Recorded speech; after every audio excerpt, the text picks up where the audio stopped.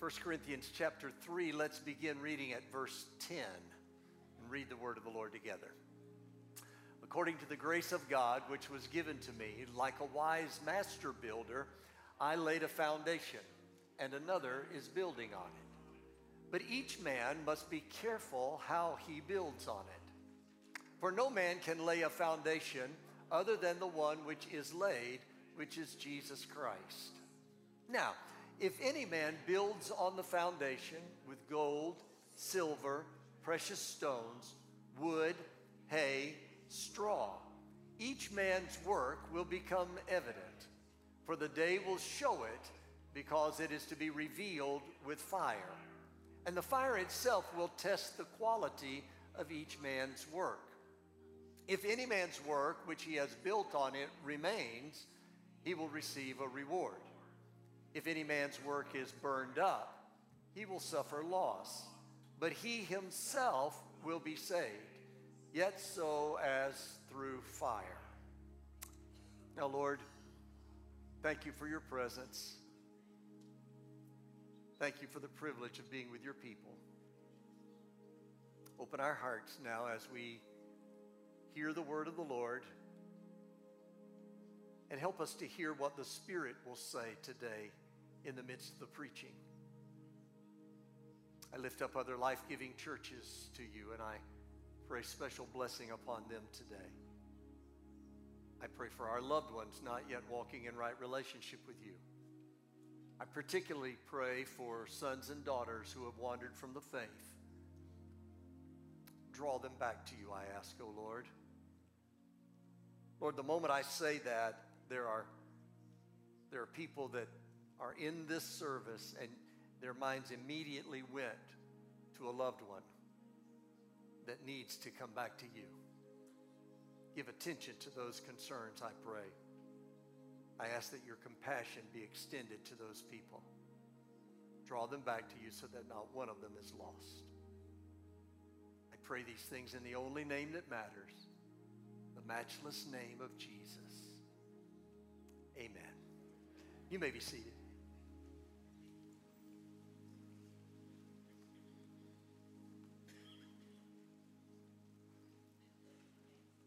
Late one foggy night, a watchman on a battleship saw a light flashing in the distance. As he watched this light, it grew closer, and it appeared to be on a direct collision course with his ship. The watchman alerted the commander of the vessel, who instructed him to radio the person up ahead and inform him they were on a collision course, so he should change course 20 degrees to starboard. Instead of complying with the request, the person radioed back, "No, you change course 20 degrees to starboard." That didn't sit very well with the commander of the vessel, so he had the operator radio back, "I'm the commander of this vessel. I'm an admiral in the United States Navy. I have 25 years of combat experience, and I order you to change course 20 degrees to starboard." The reply came back, "I am a seaman first class in my first year of duty. You change course 20 degrees to starboard." Now the commander is incensed. He radioed back, "I'm a United States naval destroyer. Now change course 20 degrees to starboard." The reply came back, "I am a lighthouse."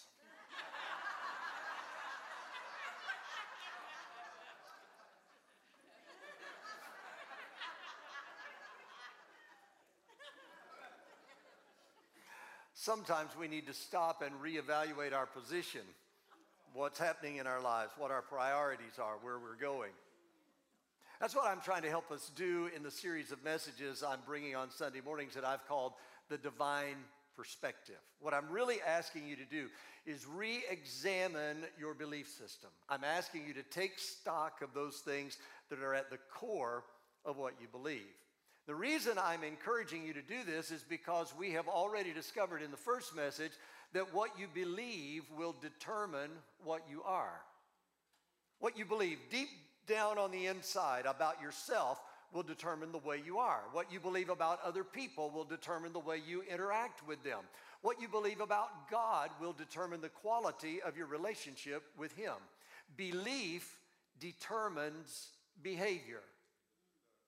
The reason some of our lives are in the mess they are is because we have lived parts of them according to a faulty belief system. We've never made the necessary corrections to get us back on the right course. As a result, we've ended up on the rocks of ruin. Last week, I spoke to you about the area of success. And there we learned that success is directly tied to goals. If you aren't having success in achieving your goals, then chances are pretty good that you're working on the wrong goals. Now, if you weren't here last week and you want to know more about that, get a copy of the CD or go online and watch the archive video of the service, because I don't have time to re-preach all of that if I'm going to get to this one today. Because today I want to talk to you about another issue we need to examine for a possible course correction. I want to talk to you today about significance. I dare say there isn't a person listening to this message who doesn't want his or her life to have meaning and purpose. We all want to have value and worth. We all want our life to count for something. We all want to have significance. Well, just as success is tied to goals, significance in your life is directly tied to time. Significance is a time issue. Things that are forgotten over time are of little significance. Things that are remembered for a period of time are of greater significance. Things that endure for eternity are of great significance. Problem is that most people are focusing their energies on things that are remembered only for time, and they're giving very little attention to or are ignoring altogether those things that are eternal. Think for a moment about some of the things we invest so much of ourselves in so we can have a sense of importance or significance. We invest ourselves in work. We don't just have a job, we have a career. We strive to succeed in that career because we derive a sense of accomplishment and significance if we rise to the top of our profession. I mean, most of the time, think about it. When someone introduces themselves to you, they will usually, right up near the top part of what they talk about themselves, they give you their name, but very often they will then tell you what they do, right? Because we attach all kinds of significance to that. I hate to break it to you, but no matter how long and how hard you work, one of these days you will no longer have that job. Somebody else will step into your spot. Somebody else will occupy your office. Somebody else will take the company to the next level, or maybe the company will fold and the job will terminate. Maybe the company will be taken over by another company and you'll find yourself on the unemployment line. If your significance is wrapped up in your job and that career, you'll find yourself crushed. Some people invest themselves in their hobbies, others in their possessions, but none of those things are permanent. You know, the Bible talks about two dimensions of reality. In 2 Corinthians chapter 4, they are described as the seen and the unseen. The first one, the seen, is the one most of us give the greatest attention. It's the natural physical realm we discern through our physical senses. You know, we see the lightning flash across the sky and we say, that's real. We hear the music of the orchestra and we say, that's real. We feel the softness of newborn skin and say, that's real. We smell the fragrance of new mown grass and we say, that's real. We taste the sweetness of mom's apple pie and we say, that's real. As real as those things are, the things which are discerned through our physical senses are temporal and perishable. They are here for a while and then they vanish.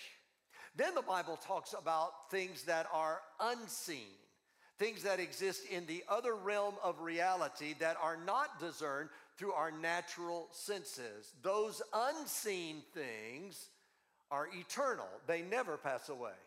What you need to understand is that those things that are forgotten or are lost in time, those things have very little significance. What has the most significance is that which lasts the longest. So the things that are most significant are the things that are eternal, which is in the realm of the unseen. Now, both of those realms are present in your life right now. Right this very minute, you have a physical body that is temporal.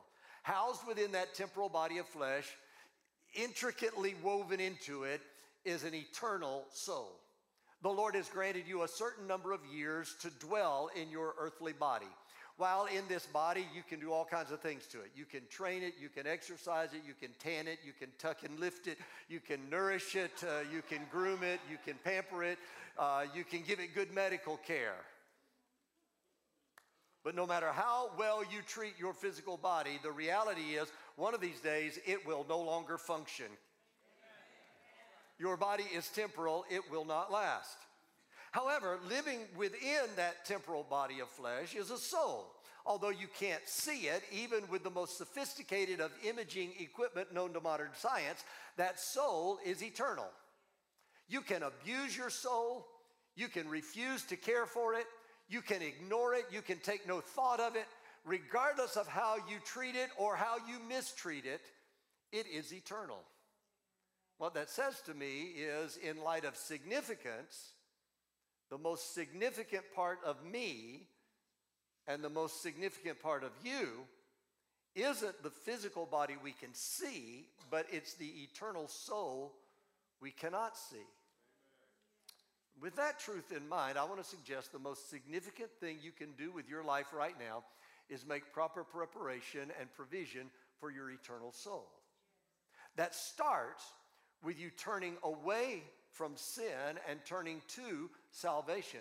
It starts when you stop ignoring God and you surrender to the lordship of his son Jesus.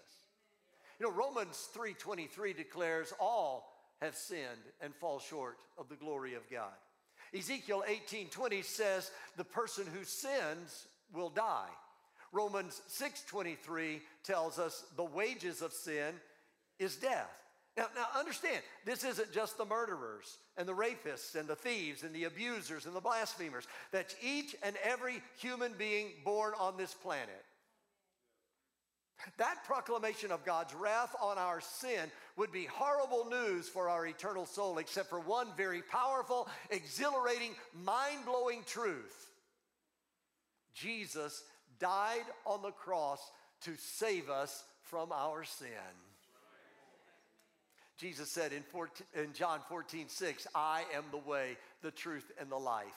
He said in John 10:10, I am come that you might have life and might have it more abundantly. After declaring the punishment for sin as death in Romans 6:23, the verse continues and says, but, I'm so glad that word is there, but the free gift of God is eternal life in Christ Jesus our Lord. According to Ephesians chapter 2, you are saved by grace through faith in Jesus. Has nothing to do with any good work you can perform. It's simply because he loves you, he wants you, and he freely gives eternal life to all who will come to him in faith. See, your value isn't that you have $1 million in the bank. Your value isn't that you have a name recognized around the world. Your value isn't that you have authority over other people. Your value is that when you surrendered your life to Jesus, at that moment you were born again into a brand new family, the family of God. You're a child of God. You're part of the family of God. Your worth and your value and your significance isn't determined by who you are. It's in whose you are. You are a child of the King. Praise God. I'm telling you, if you're saved, you have significance. When you surrendered your life to Jesus, the angels of heaven stopped what they were doing so they could celebrate your decision. I'll tell you something else. Just the fact that you have an eternal soul makes you valuable and significant to the Almighty Heavenly Father. See, according to Genesis 1:27, you are made in his image. According to Psalm 8:5, you're made a little lower than the angels and you're crowned with glory and honor. According to Psalm 139 and 14, you are fearfully and wonderfully made. The Almighty Creator of the universe loves you and desires a close relationship with you. Listen, you're not junk. You're not worthless. You are of infinite value to God. Now, not only is it important to invest in your eternal soul, but in order to have a real sense of significance, you must be investing your life in things of eternal value. And that brings me back to our text in 1 Corinthians chapter 3 that you thought I'd forgotten all about. The foundation for your life is Jesus. Your faith in him settles the question of where your soul is going to spend eternity. Your faith in him gives you worth and value and significance. But then the next issue you need to check is how you will build your life. Are you going to invest your life in the permanent or in the perishable? There is within each of us a deep felt cry of the heart that longs for significance. We want to think our life makes a difference. After I'm gone, will anybody even remember I was here? What difference will it have made that I was here? How will I be remembered? Most importantly, what can I take with me into eternity that will have lasting value? Our text describes our lives and the works we perform on this earth like a building. Every day we are adding to that building those things we will one day present to the Lord. When we bring them before his throne, they are going to be thoroughly tested to see if they are fit for eternity. It isn't a popular theme in this day of express yourself, but the truth is we are all accountable to God and will one day answer to him for our thoughts, our words, and our deeds. Why don't you just nudge your neighbor and say, I didn't really want to hear about that today, but thank you for telling me, Pastor. When you present the building of the life you've constructed out of your thoughts, your motivations, your actions, your words, and priorities to him on that judgment seat, he's going to take that building and he's going to put it through his spiritual fire. Everything built out of materials of eternally enduring quality will remain. Everything built out of temporal materials will be reduced to ash. The text says you can build with gold, silver, and precious stones, things that will withstand the fire and will remain in eternity. Or you can build with wood, hay, and straw, which will be consumed by the fire, and you will be left with only a foundation. You will be saved because your foundation is Jesus. But you will have nothing to show for your life. I don't know about you, but I don't want my labor to be in vain. I want my life's work to count for something, not only for time, but for eternity. The text describes eternal significance in terms of 3 different building materials. Each of these materials identifies an aspect of our character that needs to be examined in light of God's word. First, the text lets us know that significance begins with a proven faith. He says, build with gold. And when we talk about building with gold, we hear the Old Testament elder say in Job 23 and 10, he knows the way I take. When he has tried me, I shall come forth as gold. We hear the wisdom writer say in Proverbs 17 and 3, the refining pot is for silver and the furnace for gold, but the Lord tests the hearts.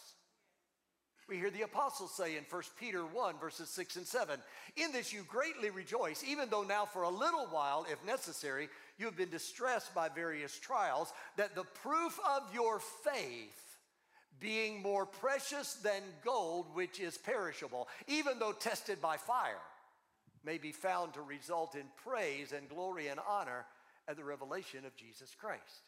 What that says to us is that gold that lasts in all eternity is what has been tried and approved through waiting in faith. That faith and hope and trust in God, which you hold on to even while going through a fiery trial, becomes gold in your life. Do you remember the trials of Job? Remember, in one day, his flocks and herds were stolen, his crops were destroyed, his servants were slaughtered, and his 7 sons and 3 daughters were killed. One after another, a survivor of the catastrophes arrived to tell Job of the sudden tragedies. When the last one told his tale of horror, verse 20 of Job chapter 1 says, then Job arose, tore his robe, shaved his head, and he fell to the ground and complained bitterly and railed against God and told him how unfair it was. No, that's not what it says. Job arose, tore his robe, shaved his head, and he fell to the ground and worshiped. The next verse, he then said, naked I came from my mother's womb, and naked I shall return. The Lord gave, and the Lord has taken away. Blessed be the name of the Lord. I tell you, in that one moment of worship, Job mined the largest gold nugget you have ever imagined. Let me ask you, what do you do when trials come knocking on your door? Do you welcome them as friends, or do you run and hide from them? Do you invite them in, or do you tell them to go next door to your neighbor? Watch this. If you don't ever have any trials, you will never have any gold.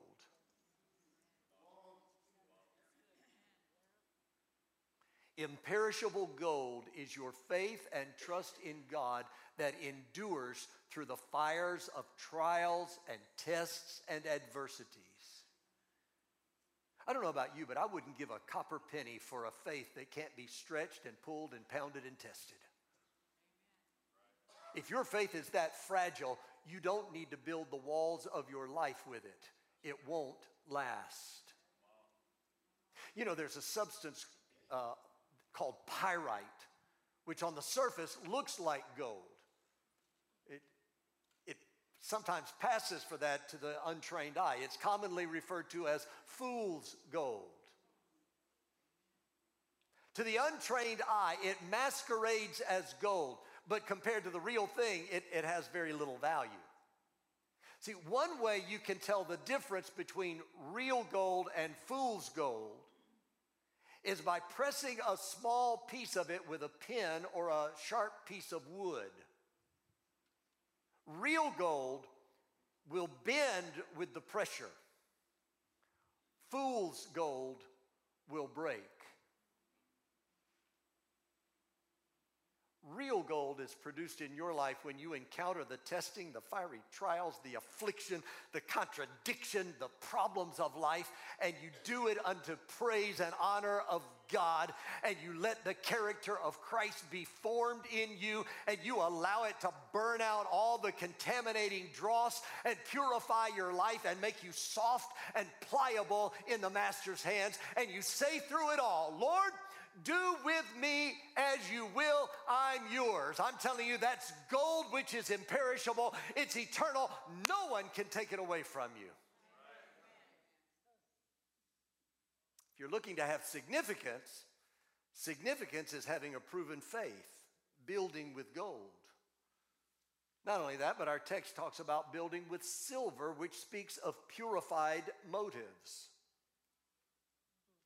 In the Old Testament, the prophets gave some insight into this idea, linking silver with purified motives. For example, in Malachi 3 and 3, the prophet said, and he will sit as a smelter and purifier of silver. And he will purify the sons of Levi and refine them as gold and silver, so that they may present to the Lord offerings in righteousness. The prophet said in Zechariah 13 and 9, and I will bring the third part through the fire, refine them as silver is refined, and test them as gold is tested.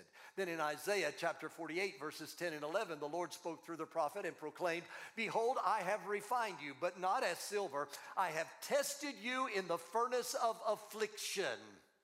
For my own sake, I will act. For how can my name be profaned, and my glory I will give to none other? When the Lord speaks through Malachi about purifying the sons of Levi like silver, so the offerings and sacrifices they make will be acceptable, and when he says through Isaiah that he will not give his glory to another, he's talking about the purification of our motives. See, God has a way of revealing our inner motivation. He takes the fire of his Spirit and burns off all the dross of selfishness. And when he does that, we're left with purity of heart, so that our sole desire is to see God glorified. Anything that would hinder the reflection of our Lord is removed from our lives. Selfishness is gone. God is glorified. You know, the story is told of a man who went down to watch the silversmith at work. He found the smith holding a pan of silver over the fire in the furnace. When he asked what he was doing, the silversmith explained that he was purifying the silver. As the silver got hot, the impurities would separate from the silver, rise to the surface, and be skimmed off. The smith explained, when the silver is in the fire, I watch it very closely. I never take my eyes off it. If I don't leave it in the fire long enough, it will retain some dross and not be pure. If I leave it in too long, the silver will be injured. So I wait until just the right moment to remove it. The man asked, well, how do you know when it's time to remove the silver from the fire? He replied, when I can see my reflection. That's just the way God works with us. We want to avoid the fire. We want to complain about the heat getting turned up in our lives. Come on, somebody. You just don't get too quiet on me. I'll think you're not hearing me, and I'll have to go back and repeat all of this. What we fail to understand is that the fiery trial in our life isn't necessarily a work of the enemy. It just could be the master silversmith who has placed us there. And his purpose isn't to injure us, it's to refine us. Now, don't miss this truth. Even in the fire, he holds you. You may feel you're in the fire right now, but take heart. He's holding you. He doesn't ever let you go. Not only does he hold you, but he watches you. He hasn't abandoned you. He's watching you. He's holding you and he's watching you. And when he brings you out, everybody that sees you is going to see his image reflected in your life.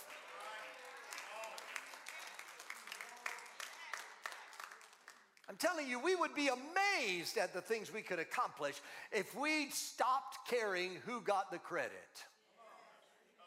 We'd be amazed at the things God would do if we would stop trying to point out all the ways we helped him out. Suddenly it stops mattering who knows your name as long as the Lord knows your name. It stops mattering who gets the spotlight or who gets the promotion as long as the work is accomplished and God is glorified. Only those things that are done from pure motives are going to last in eternity. Only those things will really give you any sense of significance. Significance is having a proven faith, building with gold. Significance is having purified motives, building with silver. Then we find that significance is having pressure-treated character, and it involves building with precious stones.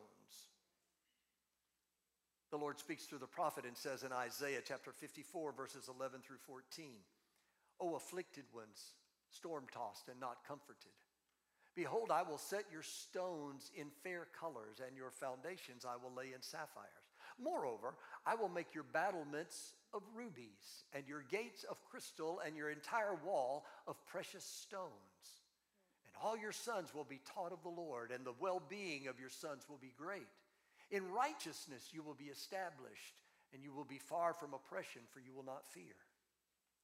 Geologists tell us that precious stones are made through a process that occurs over a long period of time, where elements are pressed together, intense pressure with fire and heat, layer upon layer, intense pressure over a long period of time until finally the precious stone is formed.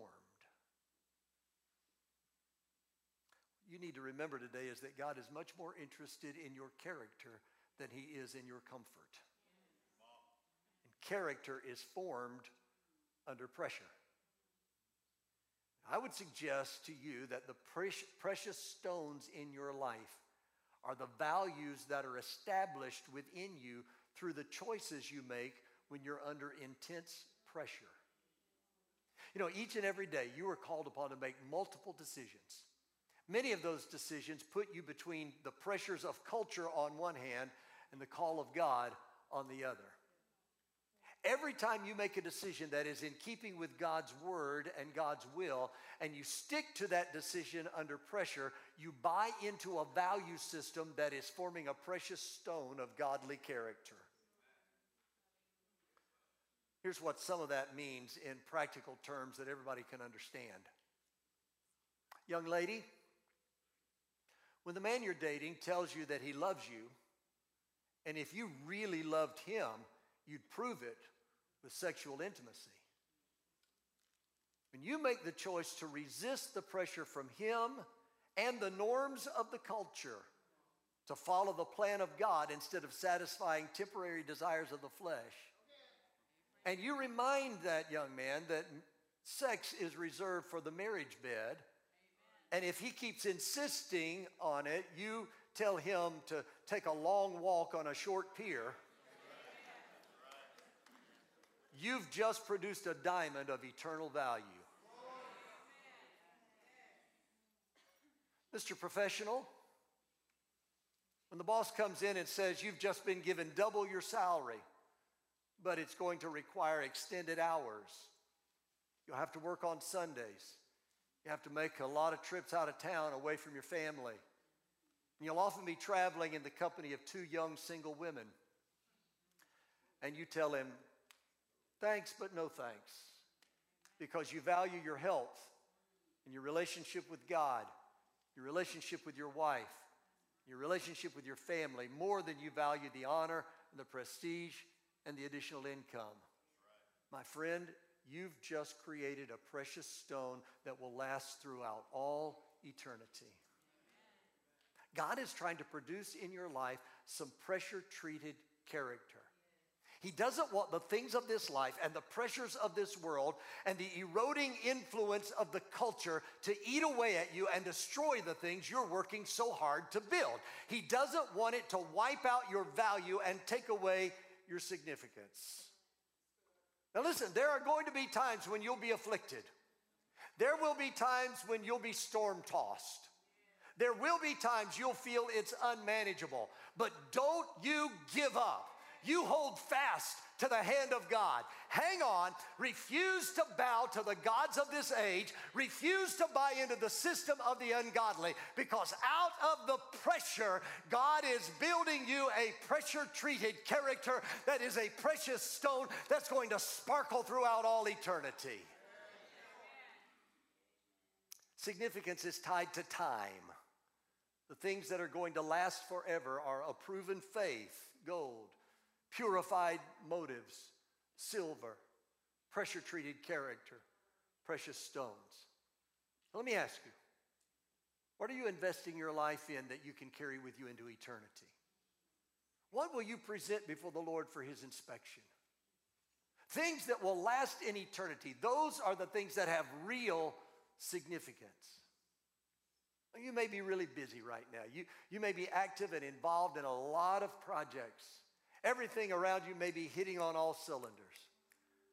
But no matter how impressive it is, no matter how impressive it all seems right now, it doesn't have eternal value. It's just wood, hay, and straw. So I ask you, do you need to make a course correction today? You need to put your priorities on those things of eternal significance rather than temporarily pleasurable. Only when you invest in that which is of eternal value, only then can your life have real significance. Stand with me, please.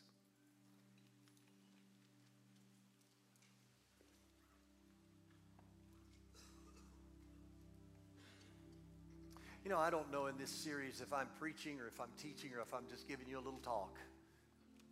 But I'm trying to build something into your life. I want your lives to count. And it isn't just about coming in and feeling good. It's about anchoring ourselves in the truth of God's Word. I want to tell you today, the beginning place to secure the health of your eternal soul. That's where it all begins, is make sure that that's right. And you do that by repenting of your sin and surrendering your life to Jesus. And then some of you, you're not bad people. My goodness, I got a church full of good people. Some of you have just kind of drifted. You know, they're making vehicles now with a feature that when you have lane drift, you know, it sets off an annoying buzzer or beeping, you know, beep, beep, beep, beep, beep, beep, beep, beep, beep, beep, beep, beep, beep, you know. That's what I feel like these messages are. Some of you have gotten in a little lane drift. And it's a beep, beep, beep, beep, beep, beep, beep. Warning. Let's put it back in the middle where it belongs. Let's make a course correction. We may need to change course because it's a lighthouse out there. Bow with me, please. Maybe there's someone today who's been a part of this service, who's heard this message, and the Holy Spirit has spoken to your heart, and you realize that you've never really fully committed your life to Jesus. Today you want to do that. I'm not going to ask you to come forward or identify yourself, except to identify yourself to me so I know who I'm praying for. If that's you saying, Pastor, I need to make an adjustment today. I need a course correction. The Holy Spirit is speaking to my heart about something. If that's you, could I just see your hand, please? Just hold it up for a second. Thank you. Thank you, ma'am. Thank you, sir. Thank you, ma'am. Thank you. You can put it right back down. Anybody else? Father, I thank you for your word that speaks to us so clearly. I thank you, O Lord. And I thank you for the Holy Spirit that is dealing with our hearts right now, bringing us to that place we need to be, pointing out those areas where we need a course correction. And I'm asking now that you will give us the courage to come into agreement with the Holy Spirit, with what he's saying to us right now. And our minds from this day forward will be focused, they'll be made up, they'll be determined. We're going to follow your way and your path. We're going to lay all of these other things aside. We're going to focus on you. Forgive us, O Lord, for where we've fallen away. Forgive us for where we've strayed. And now draw us back, I pray. And give us that assurance that you are with us, you're holding us, you're watching us, you're not letting us go, and you're keeping us. in all the trials. Lord, there's some people in this house and there's some people watching online that they're in the middle of a fiery trial. I pray, oh Lord, that you will be so real to them right now, so near to them right now, that they will not lose heart, and they will not lose hope, but they will persevere, they'll hang in, they'll stay true. And when they do, not only will something of eternal value be formed in their life, but then you will bring them through that with grace and glory to the praise of your glorious name. Thank you for hearing our prayer today. Thank you for doing that. Somebody ought to just slip up a hand to the Lord and give thanks to him for his word and give thanks to him for his spirit that is at work in this place right now. Would you do that? Come on, just thank the Lord together all over this house. Oh, we thank you, Lord Jesus. We thank you for your word. We thank you for what you're doing.